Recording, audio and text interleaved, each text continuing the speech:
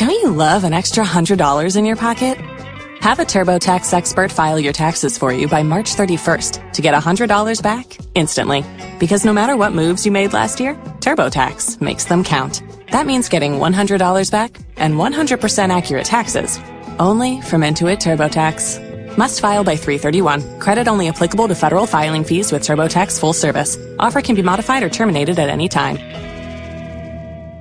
We'll have to regroup on the other side. Talk shoes. Recorded live. AUN, American Underground Network.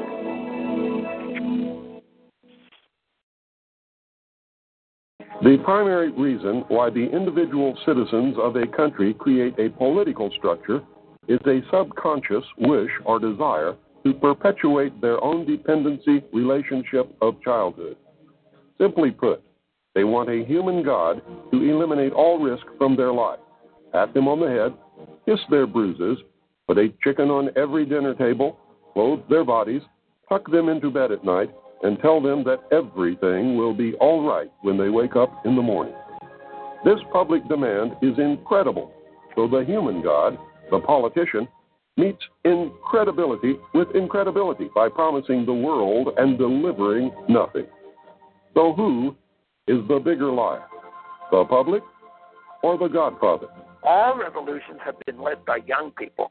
If you just think of the TV images of whether it's Tiananmen Square or whether it's the revolts in Central America or Europe, it's the young people, it's the college people who are more principled and not locked in and they're not embedded with the government.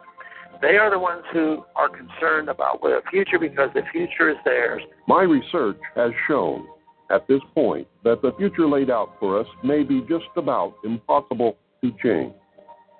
I do not agree with the means by which the powerful few have chosen for us to reach the end. I do not agree that the end is where we should end at all. But unless we can wake the people from their sleep, nothing short of civil war will stop the planned outcome. It's the American Underground Network Collective Consciousness Show with Jim Condit Jr. in Cincinnati, Ohio, Fred Smart in Evanston, Illinois, Steve Harris in Charlotte, North Carolina. Now, live from Portland, Oregon, your host, Dee Dee Farrell. Yes, I am live, and it's 59 degrees here, Steve. It's great. Hello, everybody. It's the same group as before the recording. So we were talking with Dave Wallen about what happened in Burns, Oregon, and this month, Christopher Bolin is going to be in Portland on Friday, so I get to go and meet him in person, which will be fun. So we got Ray and Sam and Kelly and Dave and Steve and I so far. What happened to the guest? Oh, you didn't hear him say.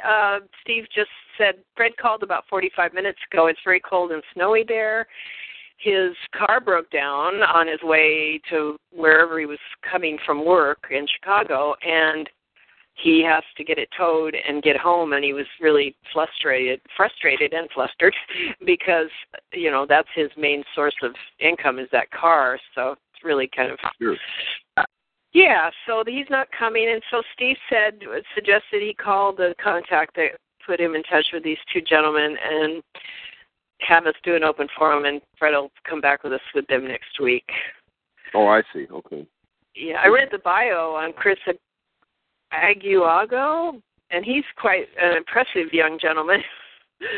He's got, isn't he, Steve? Yeah.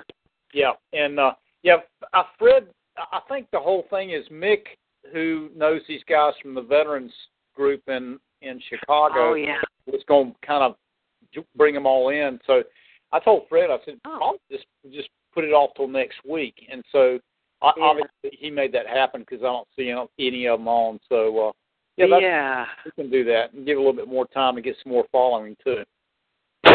Yeah. I was curious. I called in late last week. Did you guys quit early or?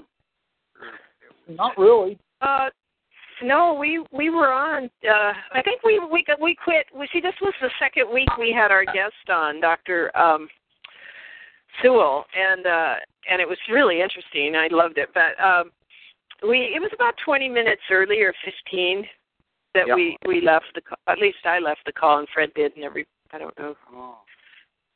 Yeah. It went the normal 2.5 hours or so. Oh, okay. It was really good.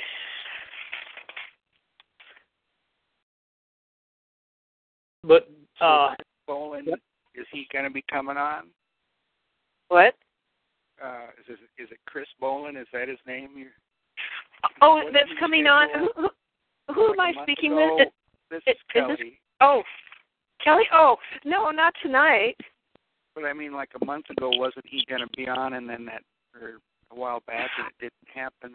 Yeah, and then Stephen Humock did a series of 4 or 5, I think it was 5 weeks on a Sundays during the summer where they recorded with him a show in the morning. And it's archived. I never got it, but he's going to be in Portland tomorrow night, so I'm going to go meet him. Yeah, he's doing a show at a former, a gathering place in Portland tomorrow. So that should be pretty good. And so Chris is, doing another cross country deal. I think he started out in the East Coast and went across. And so he stopped in Florida, and I guess he's worked his way to Oregon. And so Dee also met Jim Fetzer last week, right, Dee? Yeah, that was so great. So he was there. Really? So a lot going on in Portland. Well, yeah, there usually is. Portland. God. It was pretty stunning today, though. I had to run here and there and trying to get a handicap. I went to the traffic supply store, in which the DMV, nobody knew where to get this handicap thing for the parking place where I'm living. And because if you don't get a place and you come home and there's nowhere to park, it's not fun, right? So I was running there. I took a friend down to sell books downtown, and then came back, and it was only it was after 3, and I was heading back to her place, and I looked over the thing, and the freeway was just bumper to bumper going east, and I don't know.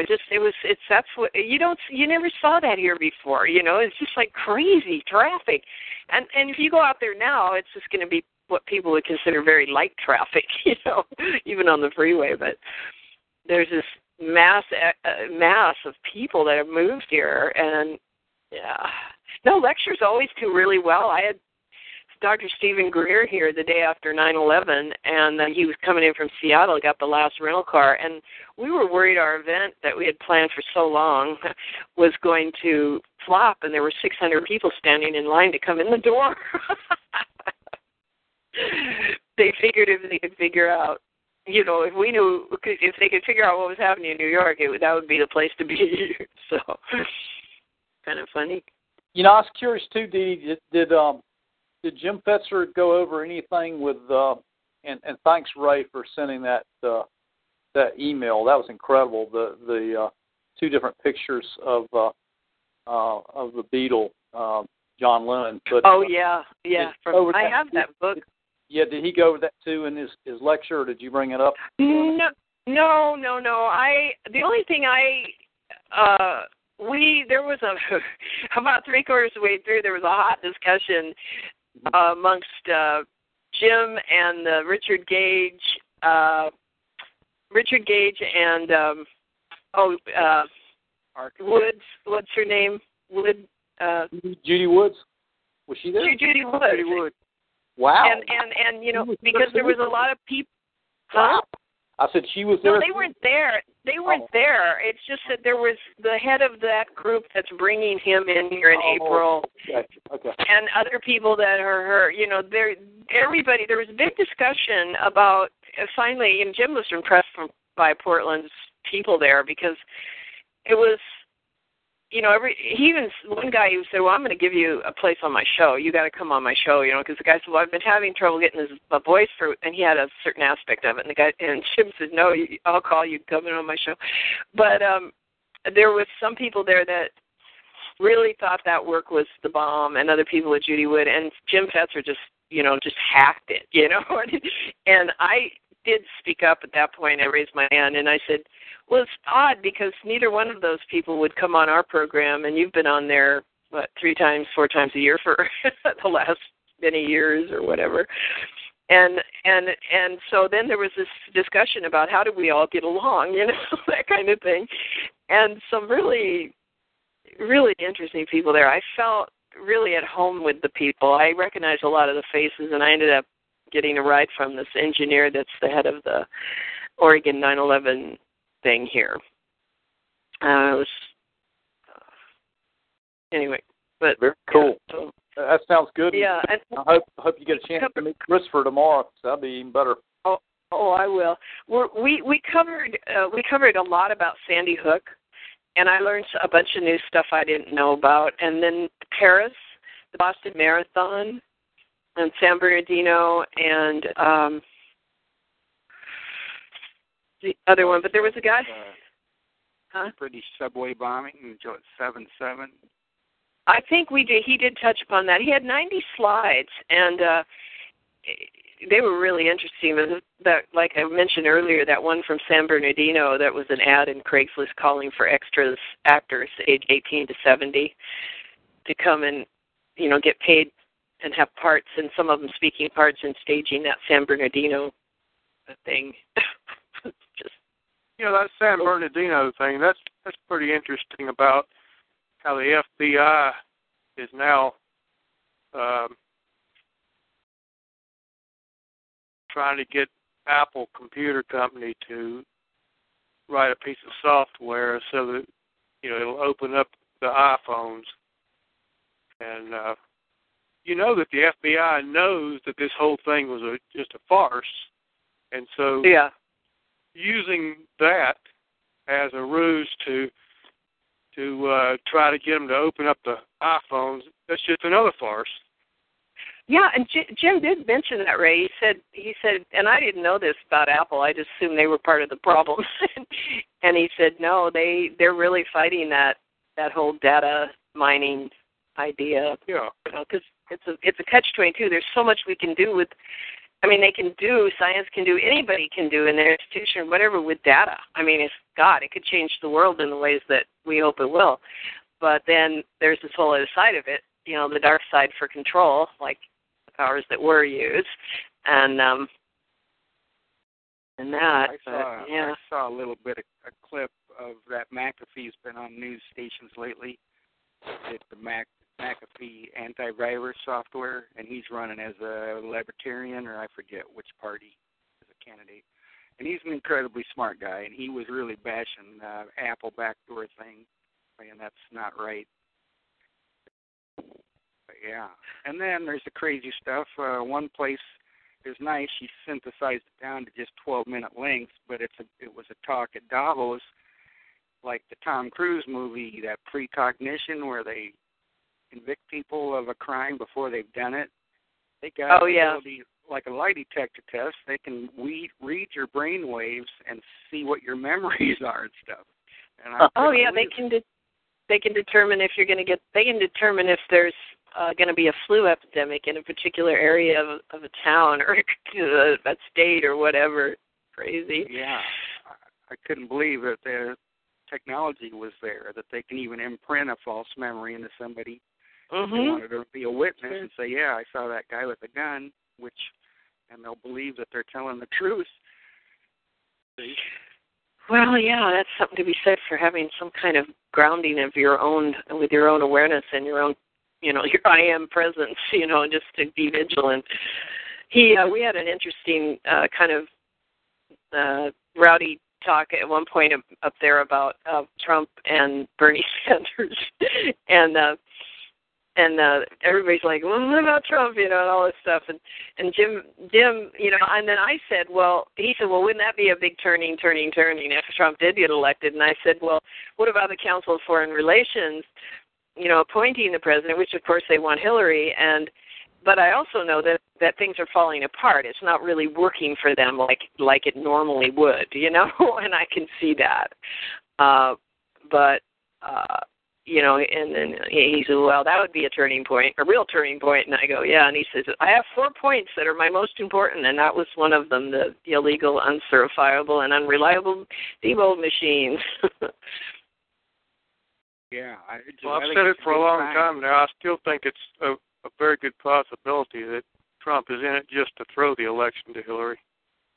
I don't know, because there's a lot of really stupid people out there. I mean, sorry, but, that's not something I would normally say, but they're coming at the Hillary thing in so many different ways. I saw something on TV somewhere, and I think it was The View, and they were just saying all these things about Hillary, and I almost got nauseated.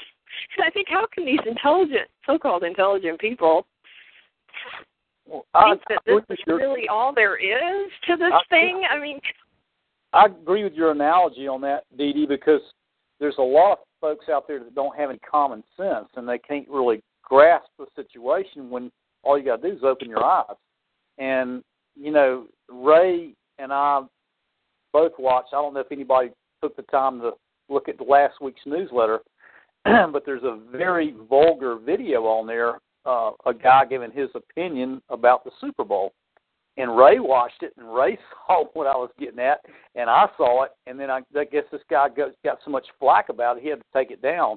But you could clearly see in there, and Ray saw this as well, the guy was showing with his finger and slowed down one of the Denver touchdowns and zoomed in, and you can see one of the Carolina Panthers football players grabbing a linebacker to pull him back so the Denver player could go across the goal line. You could see it, and Ray saw it. And so it's very cool. Apparently that one Panther was in on the fix, and the other one didn't get the memo. Yeah. Oh, yeah. I saw a lot of but I watched that whole part of the game, but I didn't hear about that one. I don't know. That was in the newsletter, and it was probably taken down a couple of days after Ray saw it, and I watched it. That's why I put it up. But big money is done for purposes, and that was the biggest sham there was. I mean, that's the way they throw games. That's the way they do in politics. They do it just like we've always heard about money and control, and we know who controls the money and everything else. So that was pretty interesting video, but it didn't take long for that to be removed. I mean, it was down very quickly. Oh, I imagine so. It was removed from YouTube. Yep. I'm sorry, go ahead. I didn't mean to interrupt on somebody else. Yeah. No, go ahead, Ray. It makes it difficult. Yeah, go ahead. I was just going to say, Steve, I'm glad you like that email about Paul McCartney. I've been seeing pictures on people's websites where they compare them, looking at them just head on, face to face. Yeah. But I never saw two profiles of the original and then the replacement. It's so obvious. I mean, it's not just the face, which you can contour a face with plastic surgery, but you're not going to contour the rear of the skull, the cranium. That's right. And it's not even close between those two men. That's right.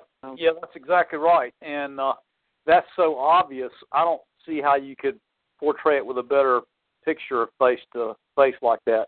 Ray, there's that's obviously two different people. So that's the most damning there is. Like that email. Yeah. Like that email. Check that one I sent you today. I sent to Dee Dee too. The title of it is something like Insight on Scalia. Oh, yeah. I did see that. I did see that. Pages on there. It'll blow your mind when you read that second one. Yep. I did see that. About him that was deep into the Illuminati. Absolutely. I saw a little bit about him being embalmed. That was a big deal, that he was embalmed, and so you can't do autopsy or do tests for drugs or something? Is that part of what you're talking about? Is that one of the? No, I'm talking about the organizations that he was involved with, just how deep he was. I mean, we've always heard him being portrayed as, a real moral, conservative type, standing for the Constitution. Well, there's a little different aspect on him that's coming to light now. Yes. Oh, really? Yeah, I saw it. You sent that, but I didn't read it. Wow, that in a way doesn't surprise me, but in a way it does. I figure they must have had a hit on one of their own men for some reason. I don't know. I'm just guessing. I think you're right. Yeah. It was something like the Scottish Rite or some name I'd never heard of, like a Freemason group that he belonged to, the Green something. Well, it wasn't just tied with Masons. It goes deeper than that.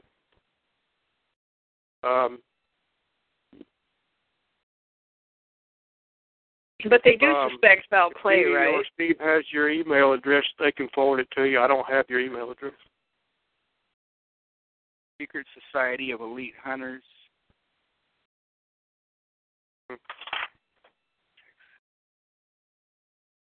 Yeah, and their next meeting was going to be down in Charleston. And then that other page that I found, which was a book that's online, I found a page which documents how the significance of Charleston, South Carolina, how it plays into it. One of the headquarters of the Illuminati. Yeah, that's actually headquarters of the Scottish Rite. Yeah, actually, Kelly's right about that. The Scottish Rite is out of Charleston, South Carolina. Oh, yeah. I'm trying to find the name of it. It said it come from Central Europe, 1695, and it was. I can't see the name of it. Mm-hmm.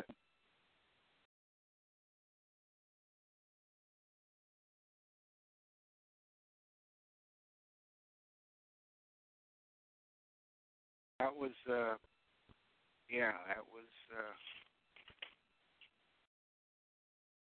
What I can't figure out is that first article of the two things that I put in that email. That was off of MSN.com. Now, what in the world are they disclosing that about? I mean, that's right. That makes me scratch my head there. I don't understand that. That didn't make sense. That's right. What's the connection there? Exactly. Either they think we're stupid or they've gotten to the point where they just don't care who knows what anymore. I don't know. They really don't. I mean, you look at the mindset of the populace, nobody, even though there's conflicting visual evidence, forensic evidence that 9/11 was a big lie, most of the population believes what the media tells them and everything else. So they got away with that, and they get away with everything else. The election process, the Super Bowl, you name it. Wherever money and power is involved, the media can spin it and people buy it. It's beyond me that people can't think anymore. And most of the people that you run into on the street, they're the same mindset as what watches that garbage on TV. Beats all I've ever seen. Yeah, I was trying to tell my brother, Steve, about, gave him a copy of The Midnight Ride, and I said, he said, well, what is it? I said, well, for one thing, if you listen to those people talking, people should be embarrassed that there's people like this that have big groups around them, and many others, of course, but this particular group we know, some of them personally, we all know their work, and we've had them on the show and stuff, but these are the people that started out being called to come here and do the thinking, and I think there's a lot of people that never did think. I mean, they're not here. They might be here to wake up eventually, because it's going to all be in their face this year. A lot of it, there's going to be so much disclosure and so much challenges for everybody. I mean, not that there isn't already, but so they'll wake up in their time, and some of them won't. They'll die, or they'll, go away never knowing that any of this was even occurring, It was crazy to think about. That's true. But I think there's a lot of awake people, but not enough. It's definitely minority, but collective consciousness is expanding very rapidly, and that's very one rapidly. thing you have to kind of. I agree. Don't you agree? Yeah. Absolutely. Very, very rapidly. And so all we can do is hold the vision of what we consider our consciousness, not the story we're being told is going to happen, but no, it doesn't make any sense to act that way. They're psychopaths, they're crazy, and their experiment is over. And, of course, it doesn't look like it, but I'm not going to look at it any other way. I refuse, because there's just no point in it. I agree. That's a good analogy. That's a very good analogy. Yep. Dee Dee? Yeah? I'd like to read February 19th thing that I shared in some local groups here that they thought was really impressive. It is dated now, but it's still relative to Scalia.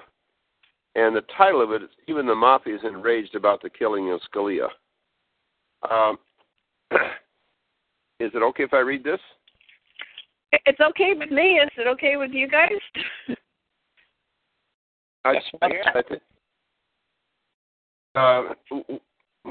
We talk all around the truth and presume we have it. And this article even presumes that Scalia was killed, but I don't believe that anymore. Nevertheless, this article is still interesting because it's written by someone who was from both sides of the Italian families of the mafia. And it's written by Anonymous, and it was in beforeitsnews.com. But even the mafia is angry about the death of Supreme Court Justice Anton Scalia, and you never mess with the Sicilian mafia. He was an only child. I don't imagine. This article says he was an only child whose father was Salvatore Eugene Scalia, an Italian immigrant from Samatino, Sicily. And that's in the center of Sicily, and Sicily is off the boot in the Mediterranean there. Now, you have to know a little bit about the real Sicily to really understand the nature of the people there. Sicily is a beautiful island in the Mediterranean that is well known for being the most conquered island in world history. Its highly strategic location in the Mediterranean Sea made its prize to every country that rims the Mediterranean coastline. Its raw beauty, guiding serenity were irresistible to even the most crusty of seafarers and navies over the centuries. Because of this well-known predicament, the indigenous people who settled there over millennia had to bond together to defend their families and their homes. Communities became very tight-knit, so tight-knit that quasi-mafia were formed as a sort of protection racket. As this non-sit mafia, not to be confused with the original 5 families of the mafia, grew in numbers and power, became corrupted and took advantage of the same people they were supposed to safeguard. It then morphed into the full-blown protection racket which oppressed the people. Now, I didn't know myself until this article that mafia is an acronym, and it stands for the 5 families of the mafia: Mazzini, Autorizza, Futuri, Incendi, and Avlamenti. Unknown to virtually everyone but very few insiders, there are 2 distinct mafias. The original grew up in Sicily. The later grew up out of the black nobility of the cities of Venice and Genoa. As follows: Northern Italians have last names that end in I and E. Sicilian last names usually end in O and A, as in Scalia. The 5 Northern Italian names shown above are all from the original cities from which the black nobility came, from Venice and Genoa. For example, Giuseppe Mazzini, the recipient of Albert Pike's infamous World War III letter, was from Genoa. The black nobility became the richest commerce and banking families in world history, bar none. The Rothschilds have nothing compared to the black nobility. How so? Because the black nobility was the recipient of the greatest transfer of wealth ever effectuated in the current epoch of humanity.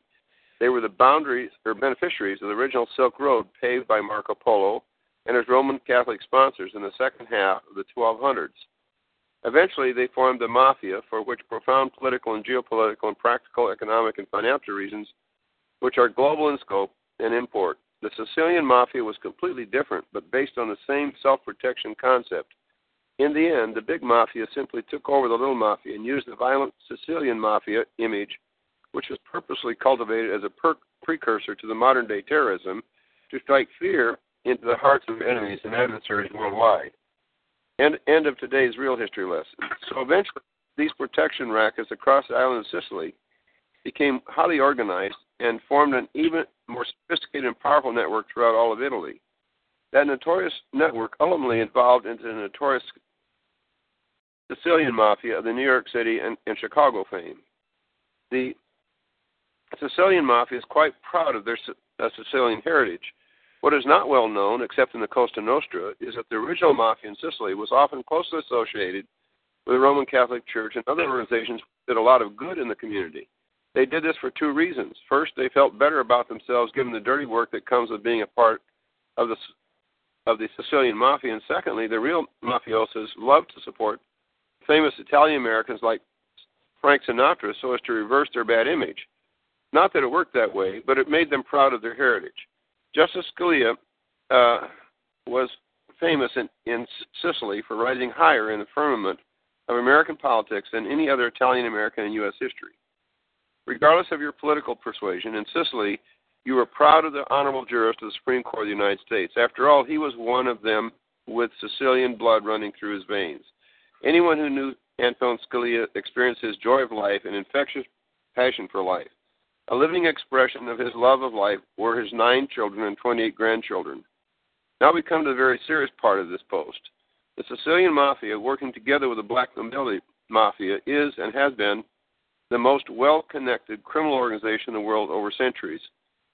It always knows what's going on the street. These guys pride themselves on having their ear to the ground. Whatever the scuttlebutt is, say a political assassination, they know how it really went down before it even happened. Yeah, they're that informed about practically every sort of happening anywhere and everywhere on the planet Earth. What's the point? When one of their own gets taken out, regardless of who ordered the hit, they take it very personally. The Mafia, both of them, are especially unhappy when one as prestigious and proud as Anton Scalia is rubbed out. No, they don't like that at all. Yes, the world turns in highly mysterious ways in 2016, but with the Sicilians, blood is always thicker than water, unlike the Brits, the French, or the Americans. Always. Therefore, should it be proven that Justice Scalia was killed because of the many reasons that the New World Order ruling cabal would have him killed for, they now have extremely serious problems. All of them. You just don't kill a sitting Supreme Court jurist of Sicilian ancestry and expect to get away with it. Capiche? Now to the real point.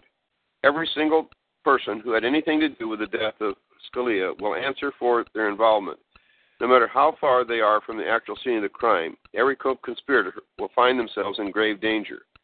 It makes no difference whether the actual decision makers were CFR or Bilderbergers, Trial Commissioner Committee of 300, One World Government wannabes, or New World Order bigwigs. When the curtain falls on them, it will likely be fast and furious, like a guillotine.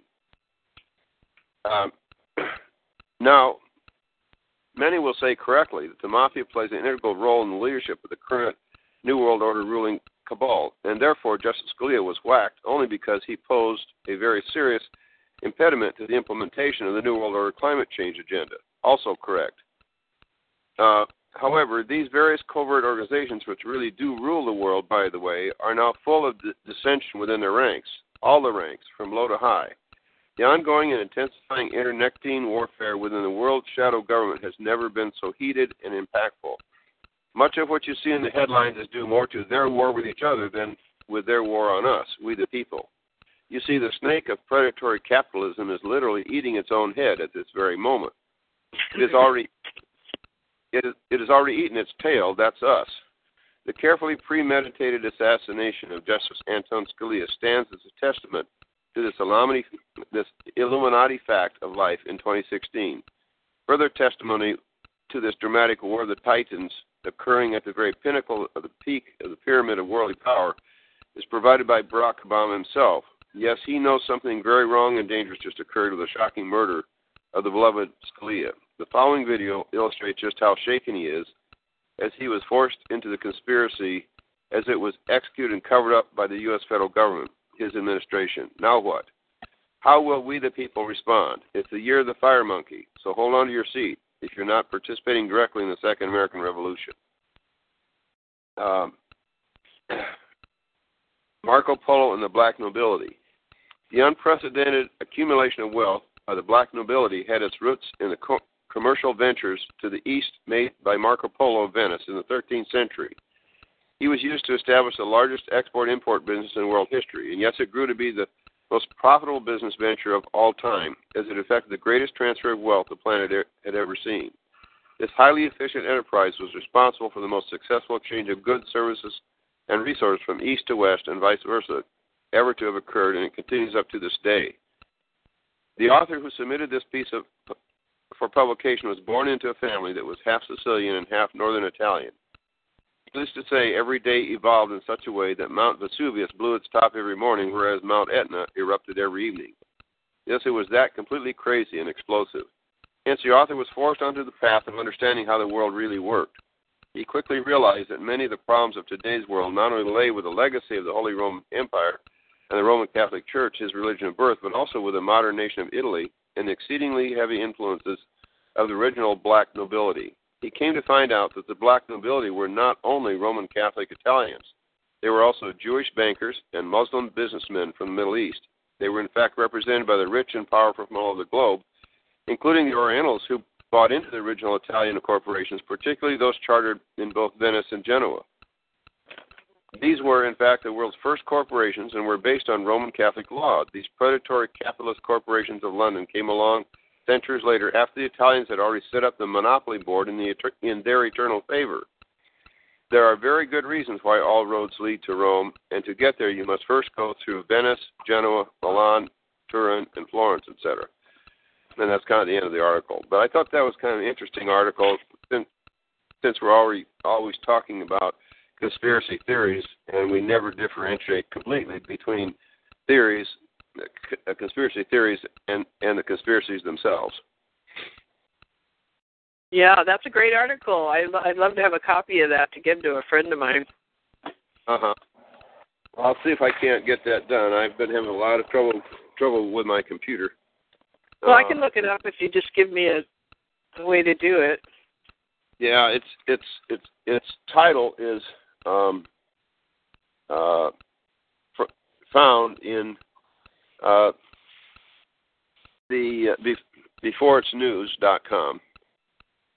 And the title of it is, and even the mafia is enraged about the killing of Scalia.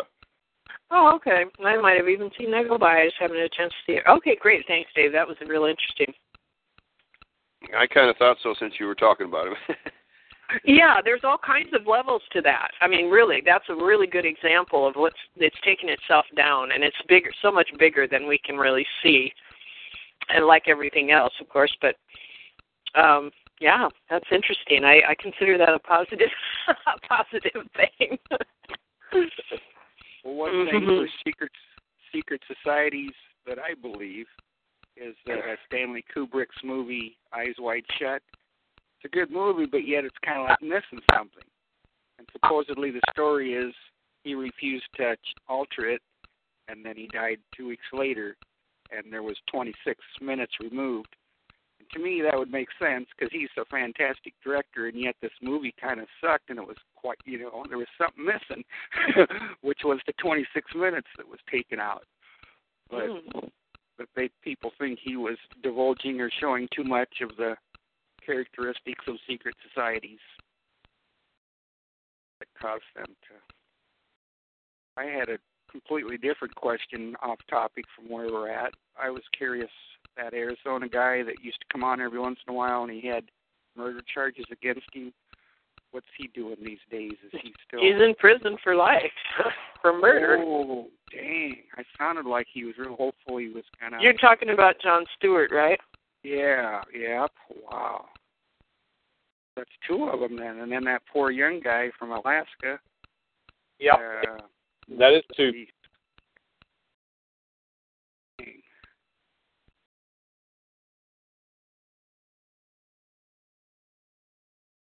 Yeah, we had they were both on regulars with us, and John Stewart was on with us a lot of times. Well, we worked with him. With Aaron he was the state coordinator for the movie. That's how I met him. Yep, that's right. He was in it. Oh. From Freedom to Fascism? Or is that what it was called? It's John, America Freedom to Fascism. Is he in there? I must have forgot about that. He was in there. He did a couple of statements, and he was in there. Okay. Sure. Yeah, and that's one of the reasons they went after him. Besides the fact is he exposed the whole foreclosure thing to half the governors in America.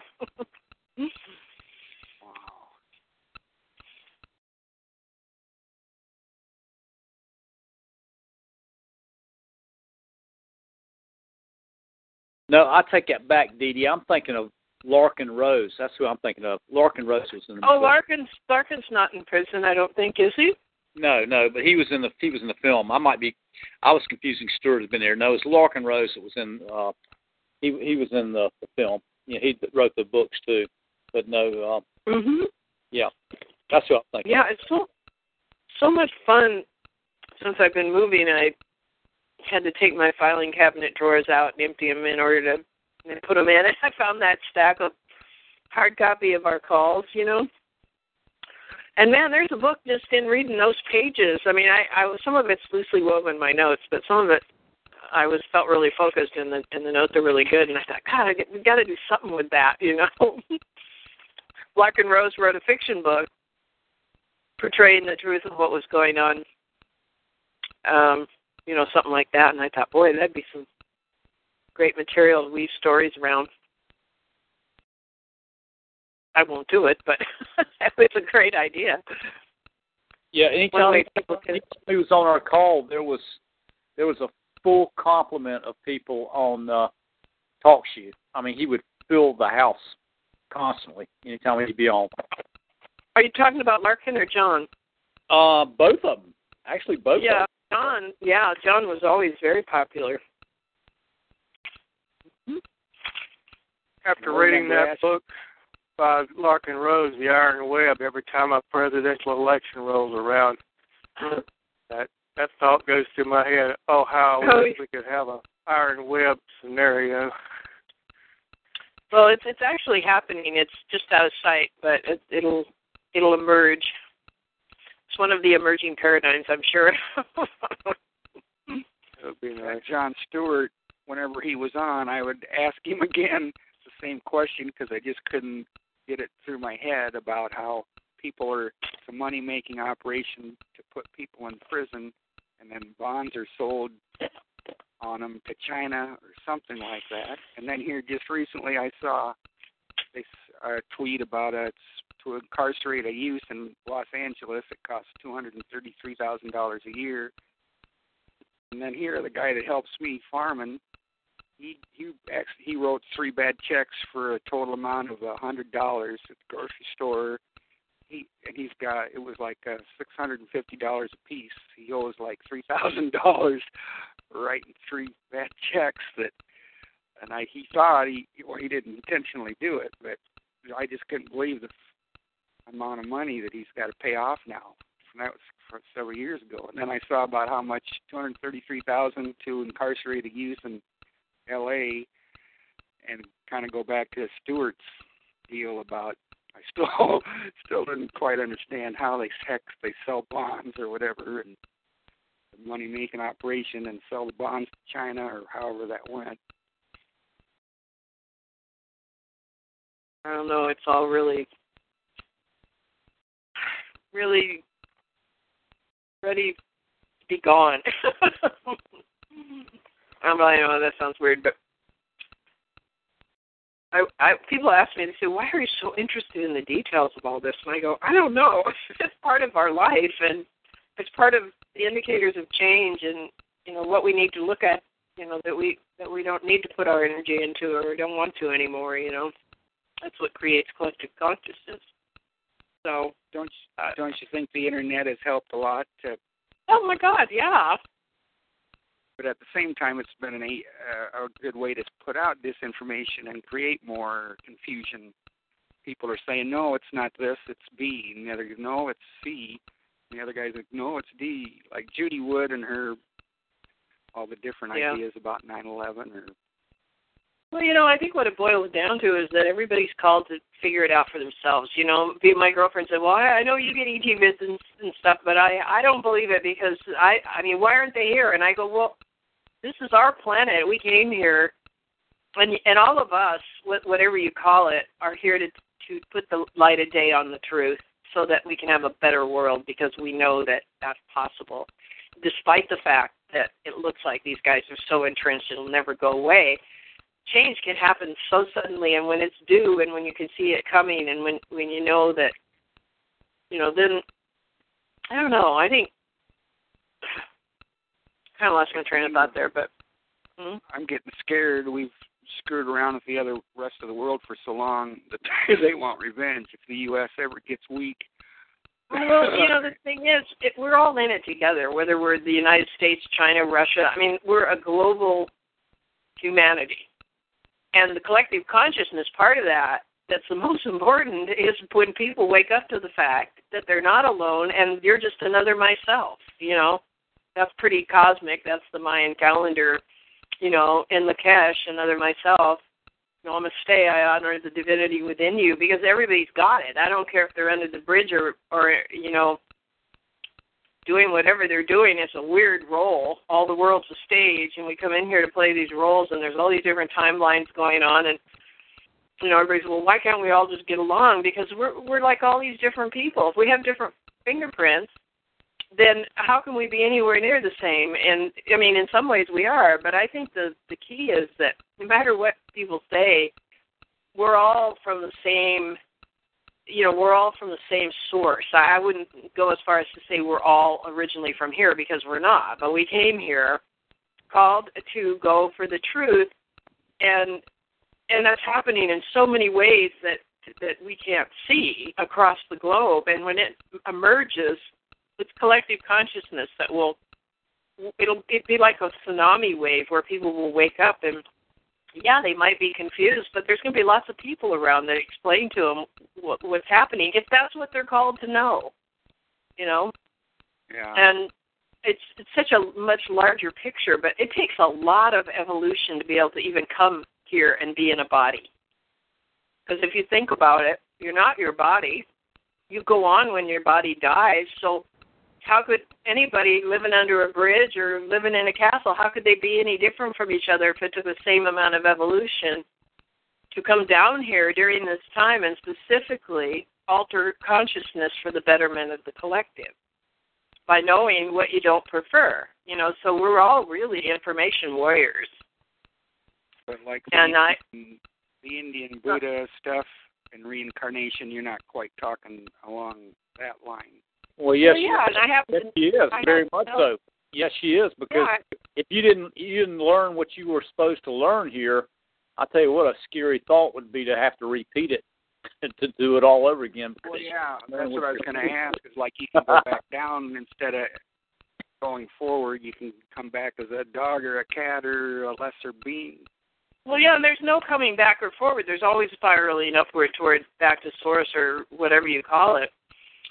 But the reincarnation part, that's just one of the 80 books, one of the biggest 80 books they've taken out of the Bible a long time ago.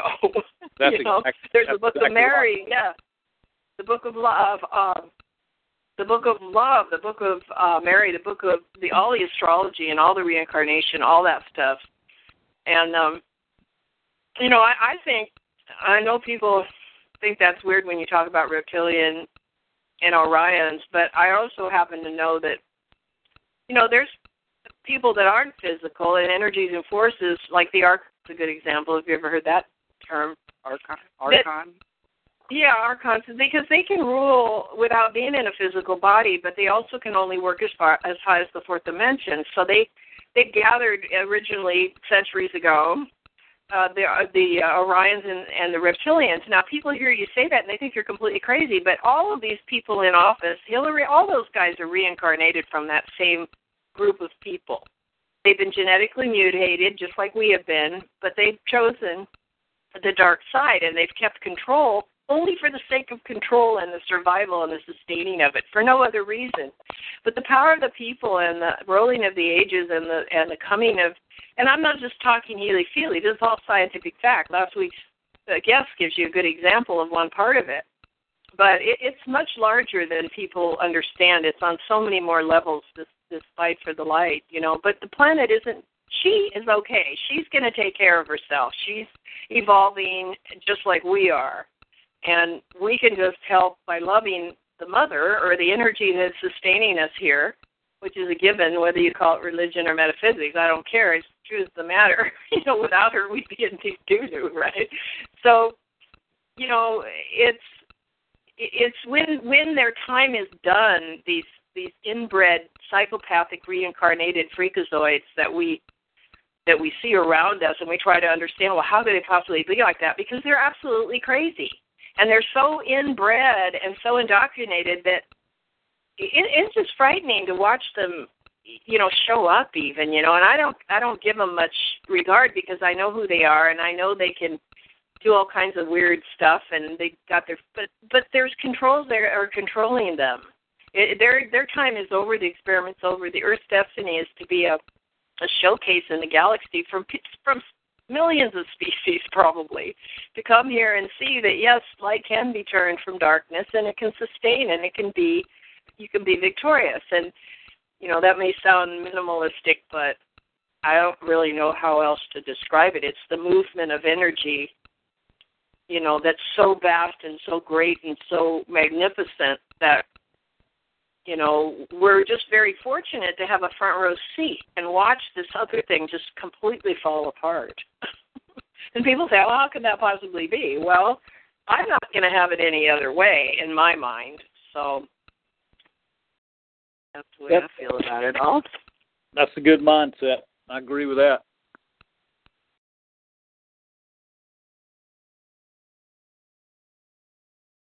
And that was prophesied by Edgar Casey. That's in his writings.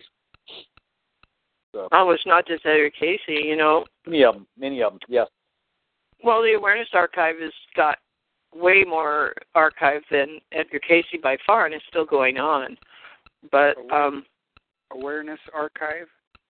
Yeah, the awareness channelings, the cosmic awareness channelings that have been going on since the 40s. That's how I jumped into all this stuff early on. Oh, okay, I thought you were talking about a website, name of a website or something. Well, there are a lot of websites. You can even watch an awareness channeling interview on YouTube now. But I worked with Paul Shockley, and we formed a church, and I worked with him doing these healings all over the country and putting down a bunch of templates on some of this stuff. But we founded a church that's got 4 paragraphs in the National Who's Who. You can look it up. But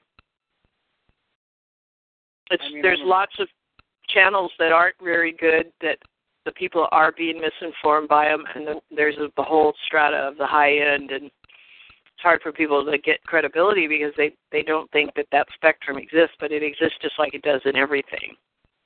Yeah, that's why I was asking you for some leads, because it's just I'd rather learn from the mistakes of somebody else and save myself some time and go right to some good reputational sources instead of having to figure out that I just spent the whole night watching junk and go looking somewhere else. Yeah, I don't mind doing that. I thought I sent you something, but maybe I didn't. And I just been in the middle of moving. I still am, but yeah, I checked all of them out. They're real good. Well, whatever you need to hear will come to you. Just set your intention, you know, for what level of truth you want. You say, I really want to know. I really want to see myself in this, and I really want to, you know, have direction and guidance in ways that I can understand these issues, you know. And it always, huh? Have you been out to that Esetti Ranch? Is that in your state? I forget. Or is that Washington? I've spent a lot of time up there, but not recently. I haven't been up there for several months, actually, but I'm on his newsletter, and I kind of keep track of what's going on up there. I had a lot of really good experiences there. Well, I follow, or I enjoy UFO Congress lectures that are on YouTube from all the symposiums and seminars, like Stanton Friedman and Michael Schratt, and they're talking Michael Dolan, and then there's kind of another group over, like talking about the reptilians or the Pleiadians or the Orions or these different groups, and it's like, how do they know these different 38 species or whatever, 38 different races of aliens that are here? Well, you have to keep in mind that when you look at the vast amount of information that's been suppressed, when I was working with Dr. Stephen Greer, I did 2 big events here with him. He told us, he said, and this was many years ago, he says they spend $90 to $100 million a year covering up this information and removing it constantly and creating ridicule around it. But it isn't working anymore because too many people are having sightings every single day somewhere. And if you're having sightings, you're being contacted, whether they're close or from a distance. Because we are going to be a galactic civilization, how much you can change in just a few years technologically. Imagine when the controls are off the technology that can clean up all the oceans and the air and the water, and they've stopped a lot of nuclear activity from happening already. They've done so much that people aren't aware of, But now the restrictions on what they do here and when they show up have been removed for the first time in the 50 years I've been looking at it. So I think things are really gonna be going a lot quicker with these changes going forward.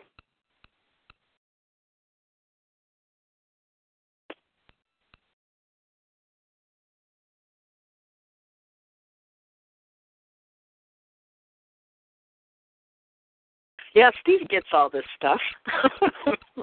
Don't you, Steve? Absolutely. Yeah, that, for sure. Absolutely. I agree with you 100%.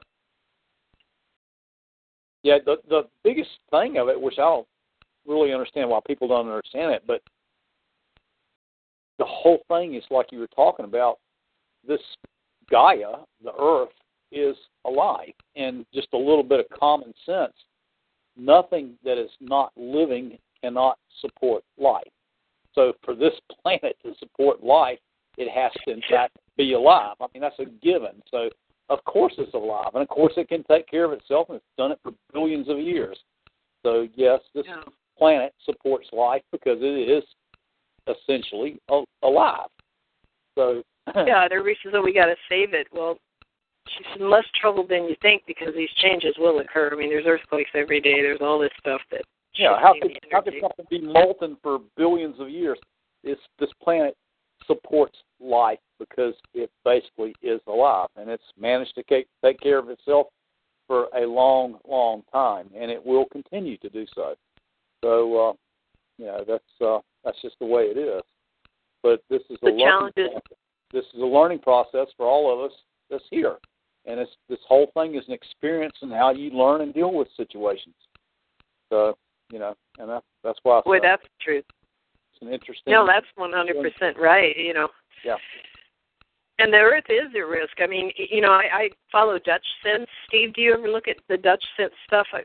Yeah, he's a great guy. I like him. I think he's got a lot of good thought process and a lot of his research and his sharing of what he sees. Yeah, he's a very smart... Yeah, I like him. Well, NASA's just going ballistic because on a day-to-day, if you're on his subscription list, he'll say, okay, this is the whole North American plate is moving, and when you have an earthquake that causes activity, it pushes it east, then it's going to come back west again. And he'll say, now watch for one in California, and within a day or 2 or 3 or 4, there's one, and then there's another one. He says, and then he picks these silent areas and goes like, well, this is a silent area down here, so we should see something in Central America, which doesn't happen very often. But all of a sudden, Nicaragua had a big earthquake, and then he'll say there should be, now the shifting should go this way, and there'll be a couple of big ones in Japan. And he watches everything. He's got this technology that shows how deep they are according to the digital playout of pointer into the earth coming way high, and then some of them are lower. And sometimes there's so much activity, and he's pinpointing there's been volcanoes, like probably 3 or 4 in the very short period of time here that haven't exploded like in 12,000 years. And he'll say, well, you might see some activity over here, and then all of a sudden this dormant volcano erupts, and nobody knows why, but he knows why, because he's watching the movement of the Earth's crust. It's really fascinating. Yeah, he knows his stuff. He really does. That's exactly right. Yeah. He's getting a lot of validation suddenly, because he's always been out there like us, on the rogue end of the thing. And that's just another level of stuff, Eats, sleeps, breathes that stuff. So, I mean, it's just every day he picks up on what's going on and he shares it. Yeah, he's very much a good voice of what he sees and shares. And if you ever get a chance to look at his stuff, all you got to do is it's all over YouTube. Yeah, I like being on his mailing list because it gives you a day by day. If there's something that happened that day, you can go back to his last report. You can either read it or click on the thing and watch it, but I like to watch it sometimes. I saw something of him. I watch a lot of Electric Universe. They have a channel and a website kind of based on Velikovsky's that had a few things wrong. How the universe is more electric. Quite a few things different than conventional astrophysics have it. And boy, he went off. This kid is a lawyer, trained as a lawyer, and there's a presentation he did at their project. They do an annual seminar, and he's really ripping up this guy. And then like 5 minutes later, it's gone. It was pulled off YouTube. And I've followed Dutch since, and I was surprised, but he was really criticizing this young guy who's kind of looks like he's turning it into a career. So then I had to go, well, I got to see who this kid is. And then his dad's like a Hollywood producer, and I saw what movies they did. It was a really horrible one with Morgan Fairchild in it. But I was surprised how him and another guy were really ripping on him. And then I go back to it 10 minutes later, and it's gone. And I was like, wow. Yeah, I remember that. Yeah. But, it's I kind of been watching this Randall Carlson, who's got new theories about, well, supposedly the Earth would look, we have a lot of regolith or dirt and stuff covering the surface of the Earth, and otherwise it would look, without that covering it up and erosion and stuff, the Earth's surface would look just like the moon. And so supposedly they go Younger Dryas period, and you look back on the debate about global climate change, and his theory is there in eastern Washington.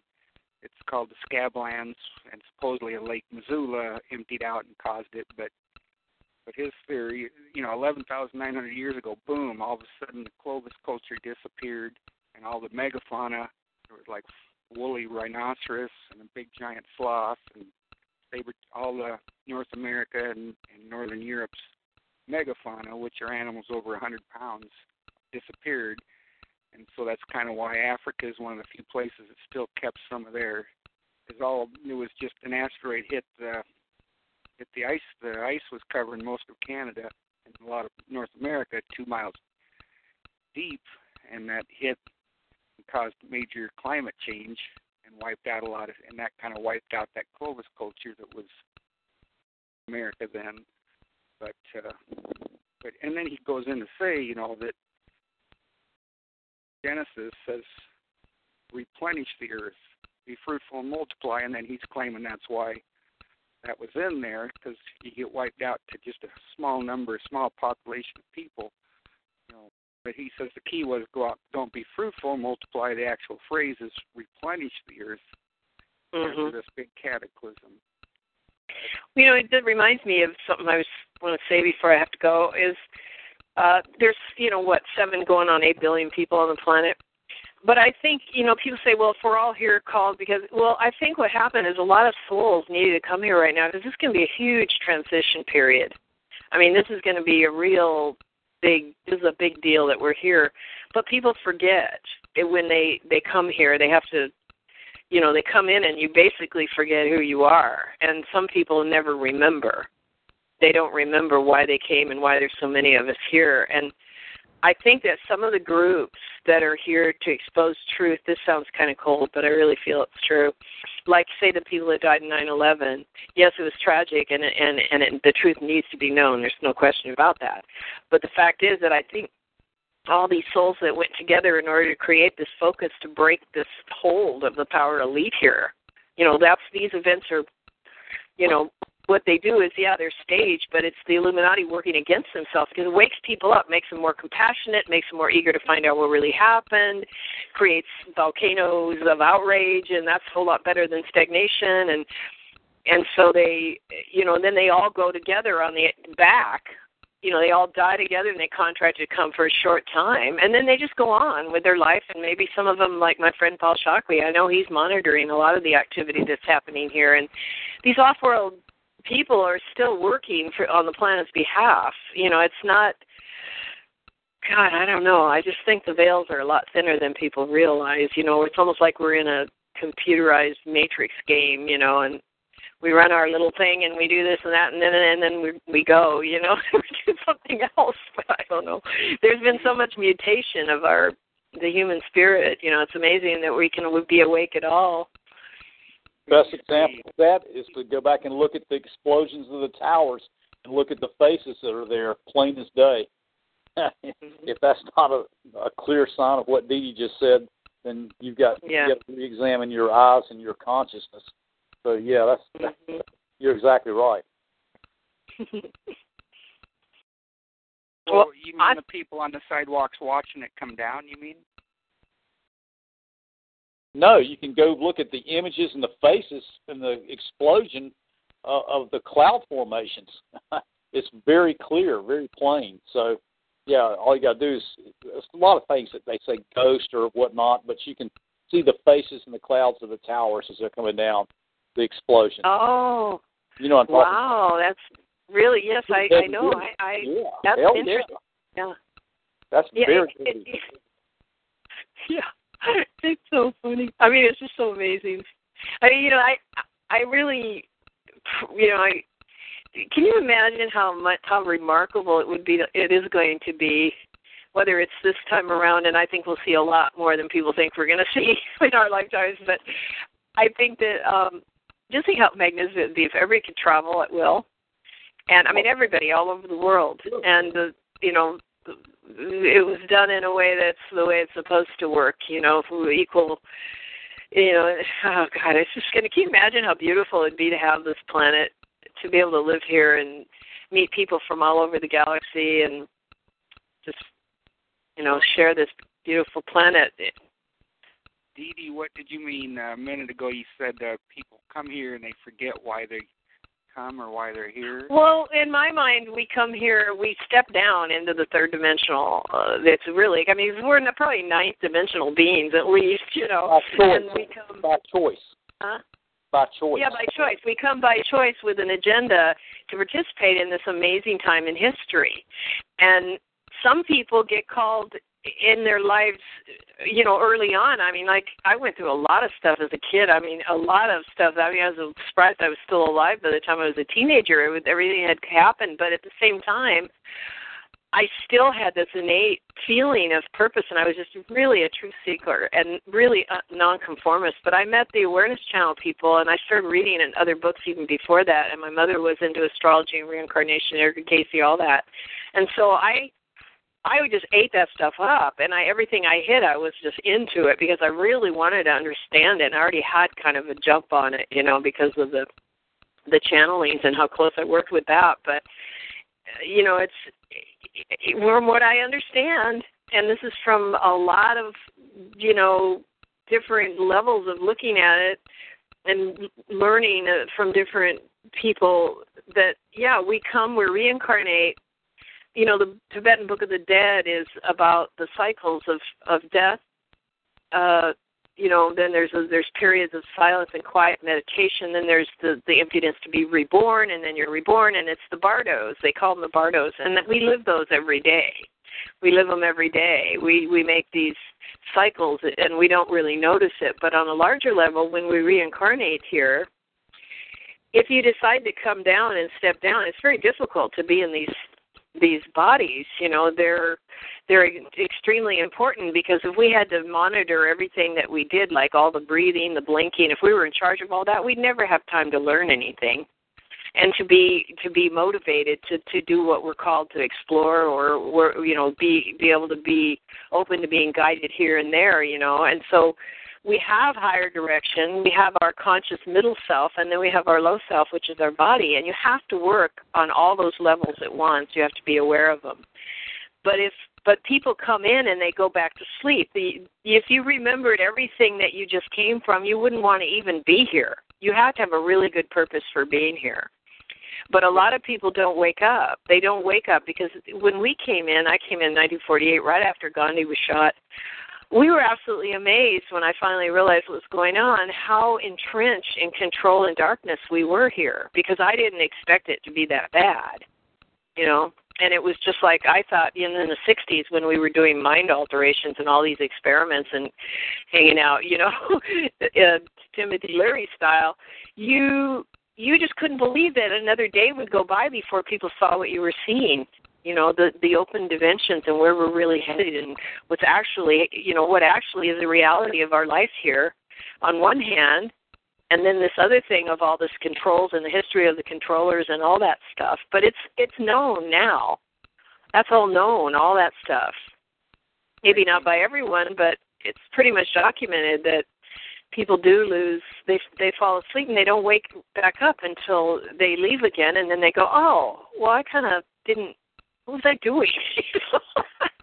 Yeah, actually, Dee Dee's right about the body, because if you've heard of it before, and I can't remember the term, Dee will tell me what it is, but it's when, without reason, a person will just totally incinerate. They will burn up.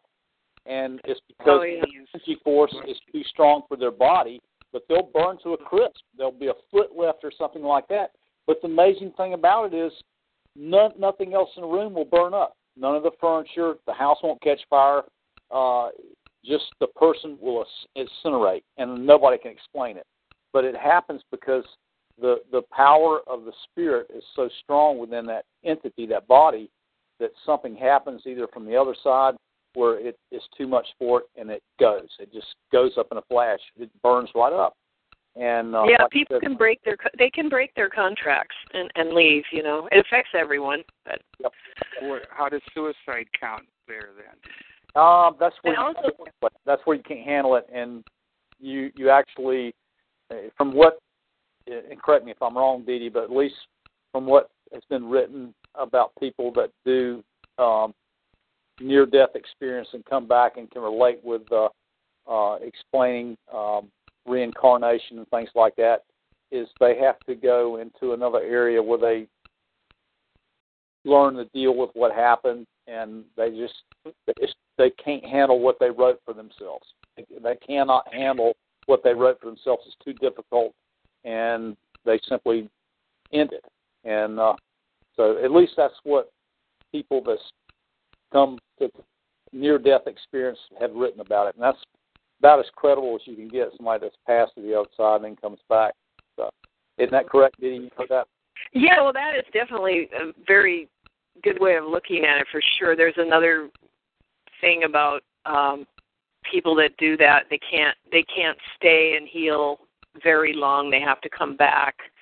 And then I don't know if this is the truth or not, but this is another thing I heard one time that I thought was interesting. They come back and they can stay here 2 years, but then they'll die of some kind of childhood disease or something. They'll leave again because I don't know exactly why, but there's some kind of balance of karma there that happens. But I think you're right, Steve. The breaking of a contract through suicide affects everyone, and you have to do something that reconciles that. And you're taken care of and healed, and you have to learn a whole different reality. But people aren't supposed to break their contracts when they come in. We all came in as a group, you know. I mean, I have lots of extended arms of groups. We all do, but, you know. Yeah, you actually choose the folks that'll be with you in this plane as well as ones in the past. So, yeah, that's been written by many groups, and I truly believe that. I really do. Because I mean, all the years that you and Fred and I've worked together, I mean, it's like we've known each other forever. Yeah, it's we contract, I think, for our parents. I mean, I've seen my dad many times since he died, in different sessions and stuff, and rebirthing or meditation or whatever. I know what he does in between lifetimes. I know his position in my off-world crew, basically, and other people too. You come back, you come with them over and over again to do the exact same work.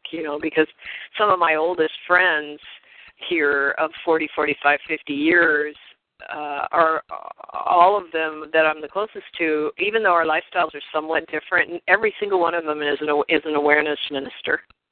And I think, well, why of all the millions of people a person can meet in their lifetime, or hundreds or thousands or whatever, how come these are still my real friends, even if we don't, I mean, not real friends, but people you can count on, to be there for you, that know you, even if we're really different from each other in some ways,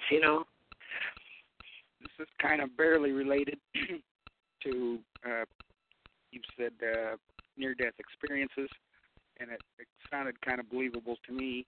But supposedly originally when you do baptism thousands of years ago, they took you down to the river to baptize you. They were actually holding you down there long enough that when you came up, you had a near-death experience, and you were born again. That sounded believable to me. No, that's great. That might have been the earliest form of waterboarding, right? Yeah, well, I always thought it looked like it really sucked. Yeah, I thought my life sucked, but God damn, I'm glad to be back up above the water. I'll never do anything that'll put me in that position again. Oh, that's funny. But I think most people, you're born and you're just like, oh, my parents worked at the packing plant, and you go to church and you're told what to believe and what's the purpose of life and what's the meaning of life. And like you say, you make it sound like people consciously arrive with and they know what their mission or when they know what their goal is. Yeah, but not everybody remembers. But see, that's the beauty of collective consciousness. Eventually it catches on when people go, wow, I don't think it's right here. Why are they doing that? Why are we got fluoride? They're waking up in droves, literally. If they weren't, how would anything on the opposite end of the spectrum ever be happening? Yeah. I think it wasn't James Yeager. It was someone that was very well informed. What Wayne Walton? I can't remember, but they said no matter what happens here, no matter how much truth you know, you still have to live your beautiful life. Because if you don't, where's the grace and beauty and abundance outside of money and gratitude? Where's that come from? If you can't see the beauty of life itself, Yeah, a good example of collective consciousness, for example, in as far as a mass, if you go back, 10, 15 years ago, back during a time when O.J. Simpson was in the car, right after the trial, you talk to any black person, and most of them would say that, he was innocent. But because of collective consciousness, you talk to any blacks today, and they'll tell you he was guilty as hell. Because they know that. I mean, you pick up on it. It's collective consciousness as a whole. You gather the truth, and so that's true in nature. So as a whole, you pick up on that. Well, and it's just, I guess there's like a TV show. I don't have TV anymore, but I hear people talking lately. There's a TV show about O.J. Simpson. Yeah, it's a movie. It's a movie. Was it a TV series? Yeah, TV series. Yeah, it is. Yeah, they're capitalizing on it again. Yeah. You were saying something about. It just triggered me on a thought. Collective consciousness is, it's like how the people that we admire and respect, Edwin Griffin and Vera and all these incredible people, Aaron and all of the people on the call, that all of us, we're on the leading edge of on the fringe. We're the fringe, but we're the troops that are on the front lines, basically, because we're pushing back. We're pushing open the new paradigms. We're researching, and we're well informed, and we're curious, and we always show up to learn more. And that is true in every field, whether it's science, the environment, or education, or the freedom and liberty movement. Just because we're a minority doesn't mean, just because you're on the front lines, you can't see how many people are behind you that you're waking up, in ways that they don't even know is happening to them. Until there's something that hits, some opening that hits. It can be a smile to a complete stranger on a bus.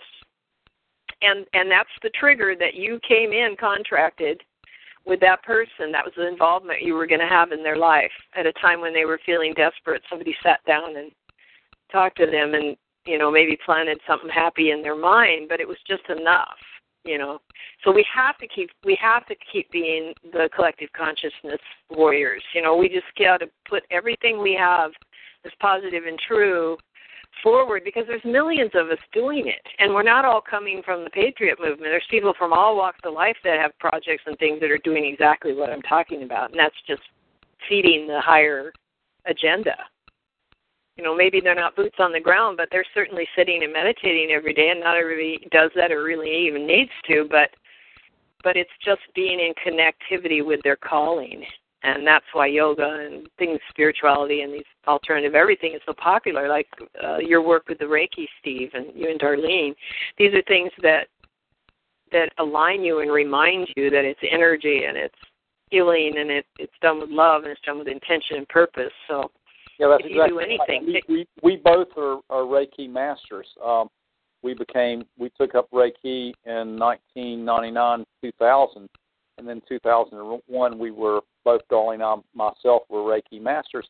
And there's actually people that do that for a living. They actually do that for their income. Oh, God, there's tons of them here. But you can find every kind of healing method. We don't do that. You're supposed to barter it for money, and we don't do that. The only time we became Reiki masters to help ourselves and to help other people, but we never charged. We never have. So but no, it was very unique getting that. And so to get that, you also have to have, both of us are through Universal Life Church to have that. You've got to put your hand on anybody. You have to be ordained. So, we both did that back in 2000 as well. So just like you are, Dee Dee. So, that's kind of cool. So, yeah, I was amazed. Before we met each other. Long before we met each other. Oh yeah.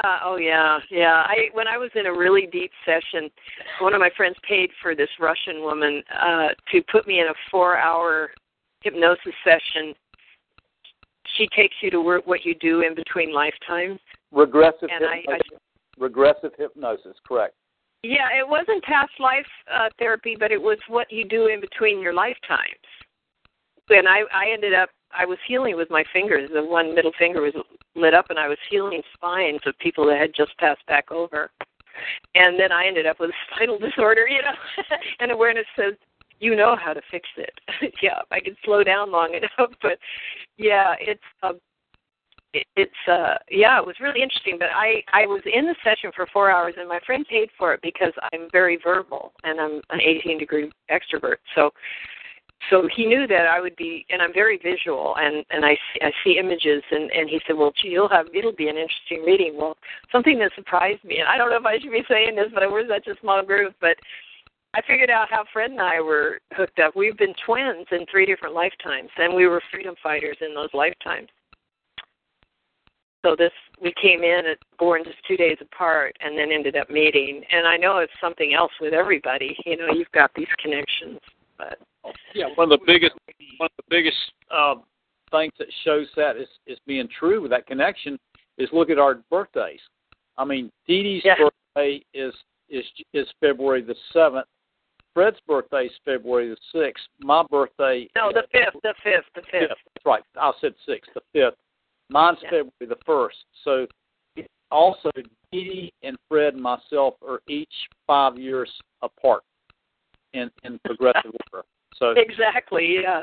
That is unbelievable. So, and we've been doing this for almost 9 years now. That's incredible. Yeah, and I know that somewhere along the line, I've met Fred a few times, but I want to meet you too, Steve. Yeah, absolutely. I mean, I feel like I already know you, but yeah, that's gonna happen. That's gonna happen for sure. Yeah. So, but like I said, it's just really unique the way that things happen like that, and I don't think it's by accident. I just don't buy that. And look how many people we've helped, and that's not selfishly either. We've done that in the. Just the fact we've done it, like that Lynn, what was her name, Samoyak? Samoyak, yeah. She was on 60 Minutes, and she came on our call, and she talked and told us about how she was trying to help people that through the mortgage scam and stuff like that. And then, as a result of being on our call and sharing her story, she was on 60 Minutes, and she won an $18 million settlement from the U.S. government. They paid her that. I mean, well, they agreed. I don't know if she ever got her money, but they agreed, that she won the case in court for $18 million, and that's still up on YouTube. You can put her name in, Lynn Samoyak, and I think that was connected on our website. But that in itself, I'm not saying we did it, but we sure had a hand in some of what came about it. So all things for a reason, and how many countless other people came on and said, wow, this has really changed the way I think about things. And it's just been tons of people that's come through and gone, but they're aware of us and they actually got some good out of it. So it's all good. Yeah, the other woman I'm thinking of that, the lady that knew how the John Benet Ramsey case she lived there. She was their neighbor. That got reopened because of our archive with her. They reopened the case with a different district attorney and a different governor and all that. Yeah, Melinda Kula, and see that Melinda Kula is an interesting story, and she shared some other things with it too. But I always thought that was strange. How could that case the way it was, just nothing happened about that? And her analogy and her story made more sense than anything I've ever heard. And obviously, it impressed a lot of other people by the way she outlined it on our archive, and then she showed and played it for many people, and they reopened the case again. Incredible. I know. I have to say one thing is, Kelly, I don't know how long you've been on the call. I know Ray's been here almost full time, and Sam, but you notice how we haven't, except on After Show, ever really discussed the stuff we're talking about tonight on the program. We've had speakers that have come around the subject, and that's always fun. But we've kept it more toward the collective consciousness, and that's always fun when someone like Sam Sula comes in like last week and goes, "You're creating your own reality," or it's important that you know that your perceiving of these events nationally are changing them. Hey, Dee. I enjoy the episodes that are a little off the regular road. Yeah, well, that's happening more and more. What, Ray? You said something a couple of minutes ago, and I wanted to ask you about it. You said that awareness said that you know how to fix that, and you said yes. You said you just if you need to slow down to do it. Can you clue me in on what it is that you would need to do to fix it? Oh, well,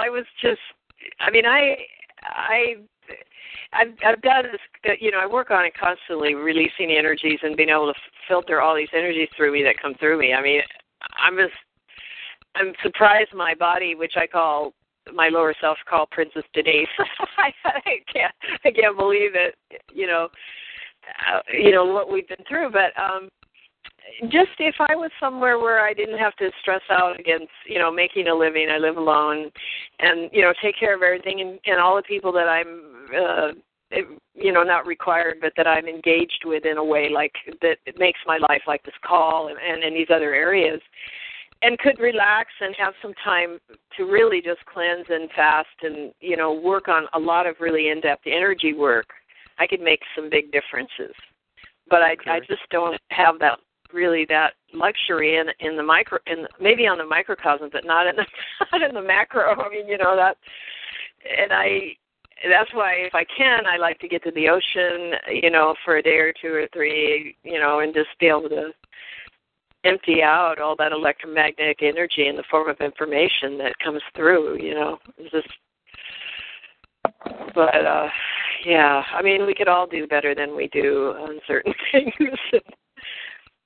And then, you know, of course, overload otherwise, and so it's fun to take on a lot of new things and all, but you can't overload it. It's too much stress if you do. So yeah, you're right. You gotta chill and just wind down from it. Yeah.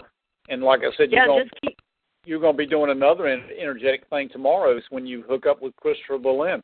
So that'll be fun. Oh, yeah, see, that kind of stuff is fun, and I used to take on way more than I really did, you know, on a grassroots level, feel like I gained a lot of experience and people in my life from just being willing to step in and help out. But it's been a real challenge to learn how to slow down and you know, and just tending to the thing of the day, you know, the radiator, all that stuff.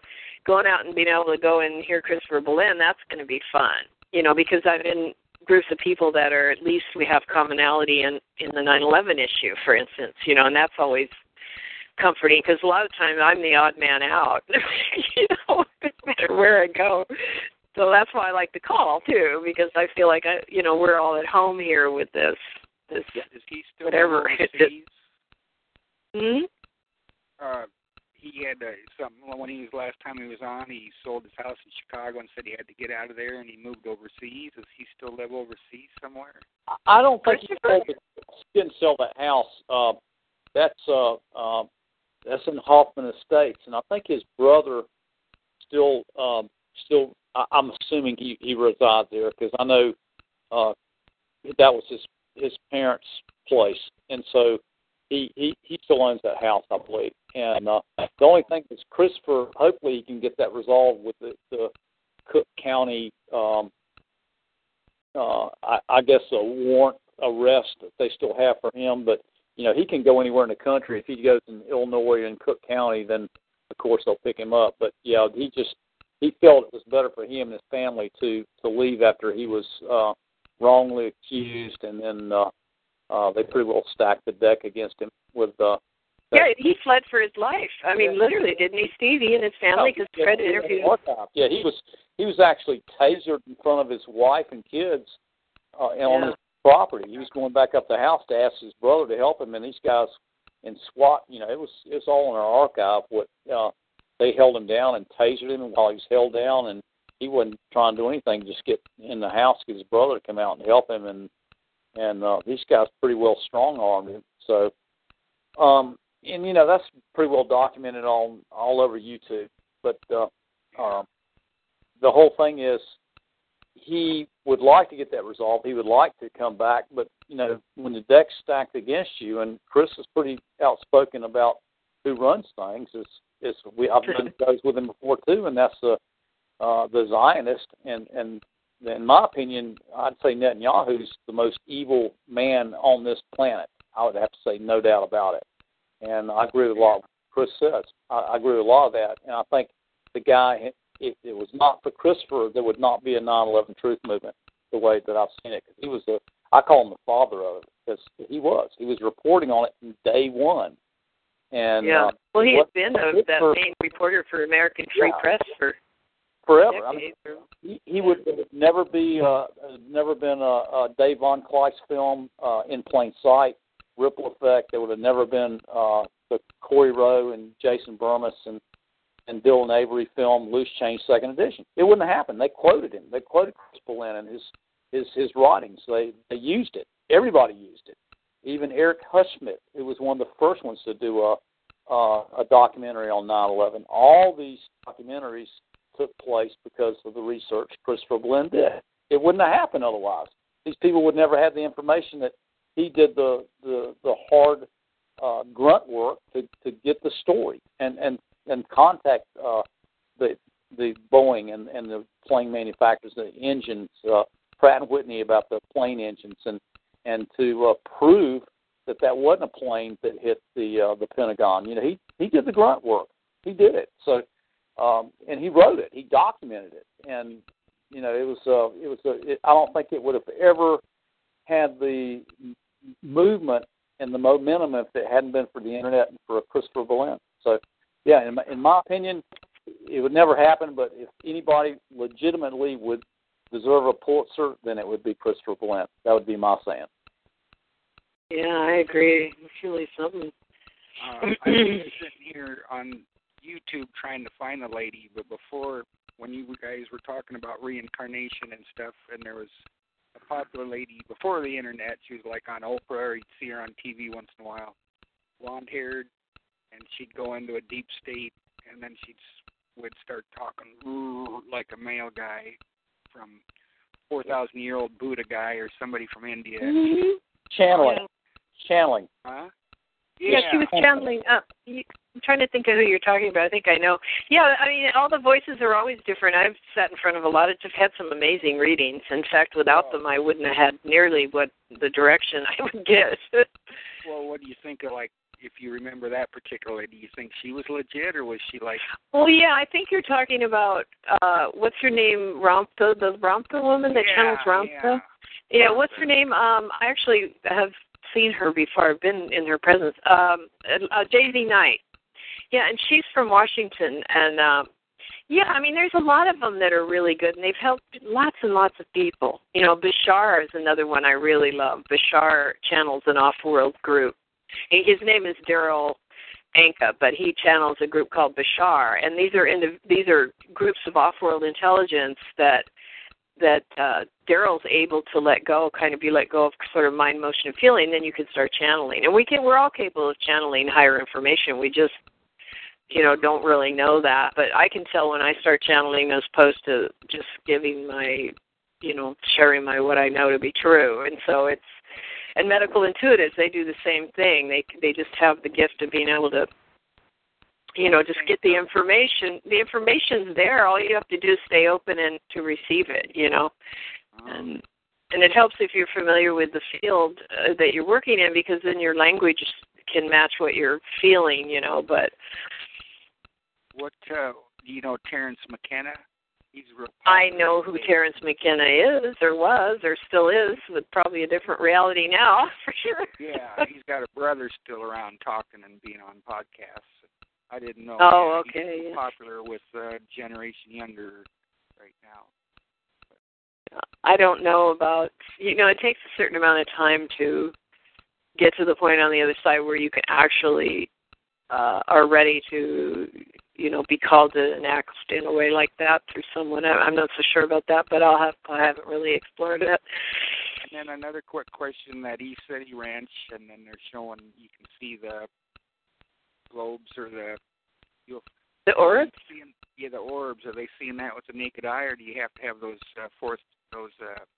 night vision goggles on to see that stuff, or you just see them with the binoculars or naked eye? Well, see with your eyes. You know, I sent a picture in my backyard. I sent a picture to Dee Dee. Remember that thing, all the orbs we had in our backyard? We took a picture of them. And the tree fell down, yeah. The tree fell down. That was what? God, that's been what, 9 years ago? Dee Dee? Yeah, and you can't see. Some people can see them with the naked eye. But mostly, you know, you'd catch them, like Steve was taking pictures of the tree that fell, almost hit his house. He had to leave the call in order to make sure that his house didn't get hit. And when he looked at the pictures, there were all these orbs. Well, they show up all the time. And I see them in movies. I see them, and it's a certain kind of digital camera that when it clicks, puts off a certain frequency. I don't know if it's infrared or whatever that is, that clicking thing. And then you can see them, and I've been with them. I'm in a couple of orb movies, actually, where I'm pointing my finger straight up to where I'm feeling this energy. And after it was filmed and we look back at it, there's a giant orb sitting right, you know, just less than inches from my finger. And they were dancing all around us. James and I and a bunch of people were, you know, calling in the ships and stuff. then you can see them. I mean, every time I was at a conference there, they just come flooding in the building. You know, it's people from all over coming in there, and James and you Gillian. can see them. Huh? James Gillian. Yep. James, yeah. But you know what I should do is send the orb productions that my friends filmed up there that I'm talking about, and send them to you, Steve, and you can put it on a DVD because this is cool. really interesting. That'd be cool because I remember you told me about that before when we had the same conversation about 9 years ago. You said, yeah, they've got a movie out on that, Steve. Yeah, now we talked about that. Yeah, I'd like to see that. I really would because, yeah, you're exactly right, Dee Dee, because I didn't know about that until I sent you the pictures and you said, look at the orbs. Yeah, you're right. I didn't know they were there until after the fact. That's exactly right. Yeah, they're ancient ancestors that come back in the light body, and they've done some really interesting things up at the ranch. They can whiz around you. You know, people will be photographing and they'll look, says, look at that orb is whizzing around here, and they're different colors. When I used to go down in the fall to my friend's place in California, they had the woman there is very metaphysical too, and they had I was walking down from a cabin they had built called the Forest House, and I was the first one to sleep in it. And I walked down these cement stairs, and they were photographing the pond. For some reason, there was something going on. It was nighttime, and then the pictures that were taken when I came down onto the ground, the whole front of the pond turned into these giant golden orbs, and they were just everywhere, and so they snapped the pictures, and they said, come and look at this. And right away you could see the picture, and there were these orbs, and they were golden. They were all golden. I'd never seen that before. So cool. What do you think of synchronicity? People are into that, where there's just like a coincidence, only it's a little bit different than a coincidence. Well, you know, I think it's another Mayan concept. Time is art. The time is not the Gregorian calendar. It's not, you know, odd numbers of months and odd numbers. It's 28 days of 13 moons, and it's consistent as mathematics can be. And that's synchronicity because time is art.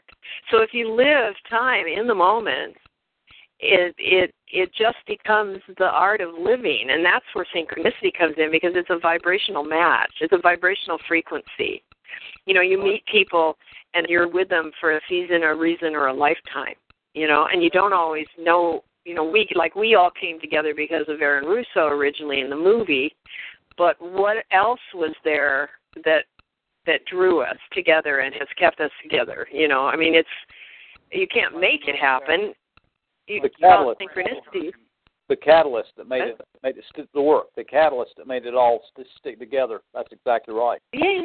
Yeah, and there's synchronicity everywhere, you know. And the more our lives are so much more lit up from the inside, and we have so much more available to us than we ever allow or we ever recognize. But when you just really, you know, like they say, go with the flow, you know, if you keep your eye on the you know, on the higher order or the evolution of our consciousness, because this is the only thing that's going to save us, you know. I mean, it is. We're part of our own redemption by just keeping on that idea of rising above the, you know, the elements that aren't working here that we don't prefer in our future, you know. So if you can stay that, even if it's just for 5 minutes a day, if you're aware that you have all this stuff that is available to you to access, then it gets kind of fun because you never know who you're going to be put in front of or where you're going to be taken that day. It doesn't mean that there isn't really hard life challenges. I mean, we all have gone through a lot of grinding of teeth in our lives, I know, and feeling like, what's the point, you know? Well, they could be, for me, they happen a lot, and they have no meaning, and they're inconsequential, but it's like, wow. But like if you're talking to a friend, you're talking there in Portland about a friend that you guys haven't seen for 20 years, and then the next day she calls you up and calls you on the phone. Oh, that happens all the time. I mean, I used to freak my former husband out because I'd say, "Would you get the phone?" And he'd say, "Well, it's not ringing," and then it would ring, right? So or I'd put my hand out to answer the phone, and it would ring when my hand hit the phone. You know, that kind of thing happens all the time. Yeah. Actually, Dee Dee, I had many experiences like that throughout my lifetime too. Even when I was a kid. I bet. Kind of freaky. Yeah. I mean, like, yeah. What are they? Like I just happened to watch the guy that wrote Jaws and Adronymous Strain, Michael Crichton, and he died a few years back, but he had those bestseller books. He was, and it was about climate change, global warming. Whether it's and there's 3-4 as a debate, 3-4 and 3 against, and he was one of the against. And then at the end of this hour-long lecture debate in a auditorium by the audience applauded, and the guys that were saying, Crichton and those guys that are saying it's bullshit, they easily got all the applause. And then they took questions from the audience, and this guy's name was Levinson, Jewish guy, and he was a reporter from the New York Times or something, and he got up and asked a question, and somebody made a joke, and then I looked up and Googled his name to see, and then on his bio or whatever, one of his things he mentioned was he got to play with Pete Seeger. He was into playing banjo and stuff. And that was on December 15th or something. And then boom, here's a news article about the FBI had been watching Pete Seeger, and I hadn't thought of Pete Seeger. I got some of his albums, hadn't thought about him for 20 years, but here I watched this video of Levinson talk, and then I go check out who this Levinson reporter is.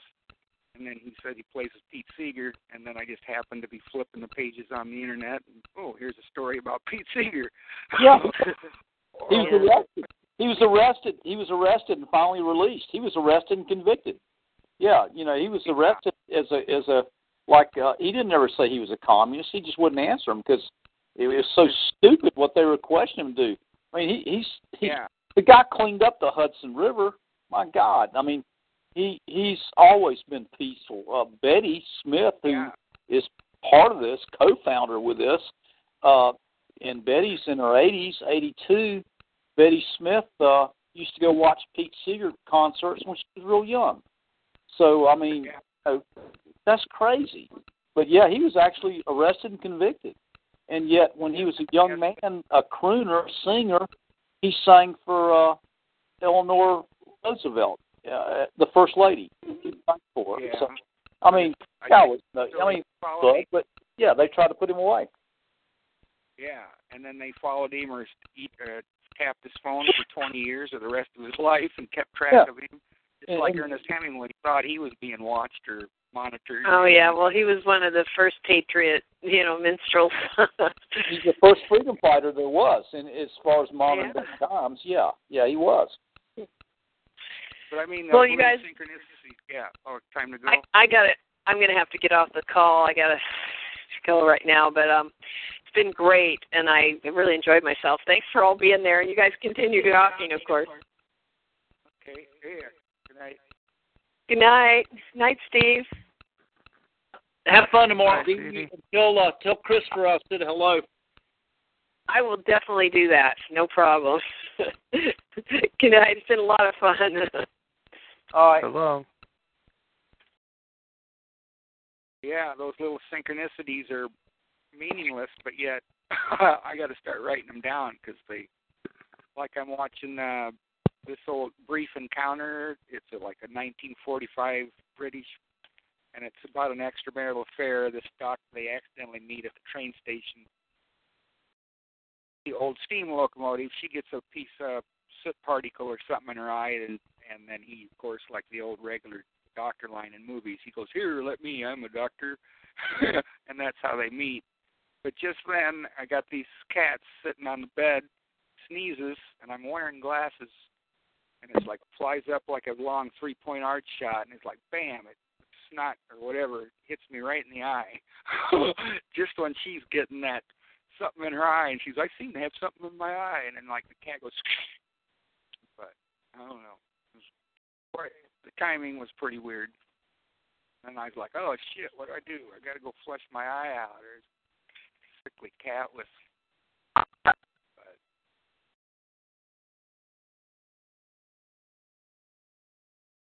Talking to myself? No, we're here. Oh, okay. But yeah, that's the only two recent synchronicities that I can think of. But yeah. And then I was going to ask about the mind's, the third eye, if anybody, because that's so weird. That's David Wilcock. I think he's a bullshit piece of that. He's just trying to make money and stuff. But I do appreciate. There's a lot of them out there like that. Yeah, but I do appreciate one of the videos I watched to him, and he's showing the statue. It's one of the largest statues on the outside of the Vatican on the grounds there, and it looks like a giant pine cone, but it's the pineal gland. Right. And then you learn that's been used as representation of the pineal gland and all this artwork through history. And then that's like the Egyptians called it the Aton, and then India they called it the whatever, the Bindi, where they put that spot on the center of the forehead to represent the third eye. That's right. And people, but I wonder how the hell did they know? Because I think it's got something to do with the pineal gland, and that pineal gland is straight in there from that dot a few inches. Yep. It's like, how did these people thousands of years ago know about the pineal gland was? Yeah, and when you die, it bursts open. I mean, that's a known fact. That's a known medical fact. When you die, when you actually take your last breath and you pass on, that burst, that opens up. Why? There's a lot of theories about it, but that's undeniable. That's medically proven. So, yeah, that gland opens when you actually die.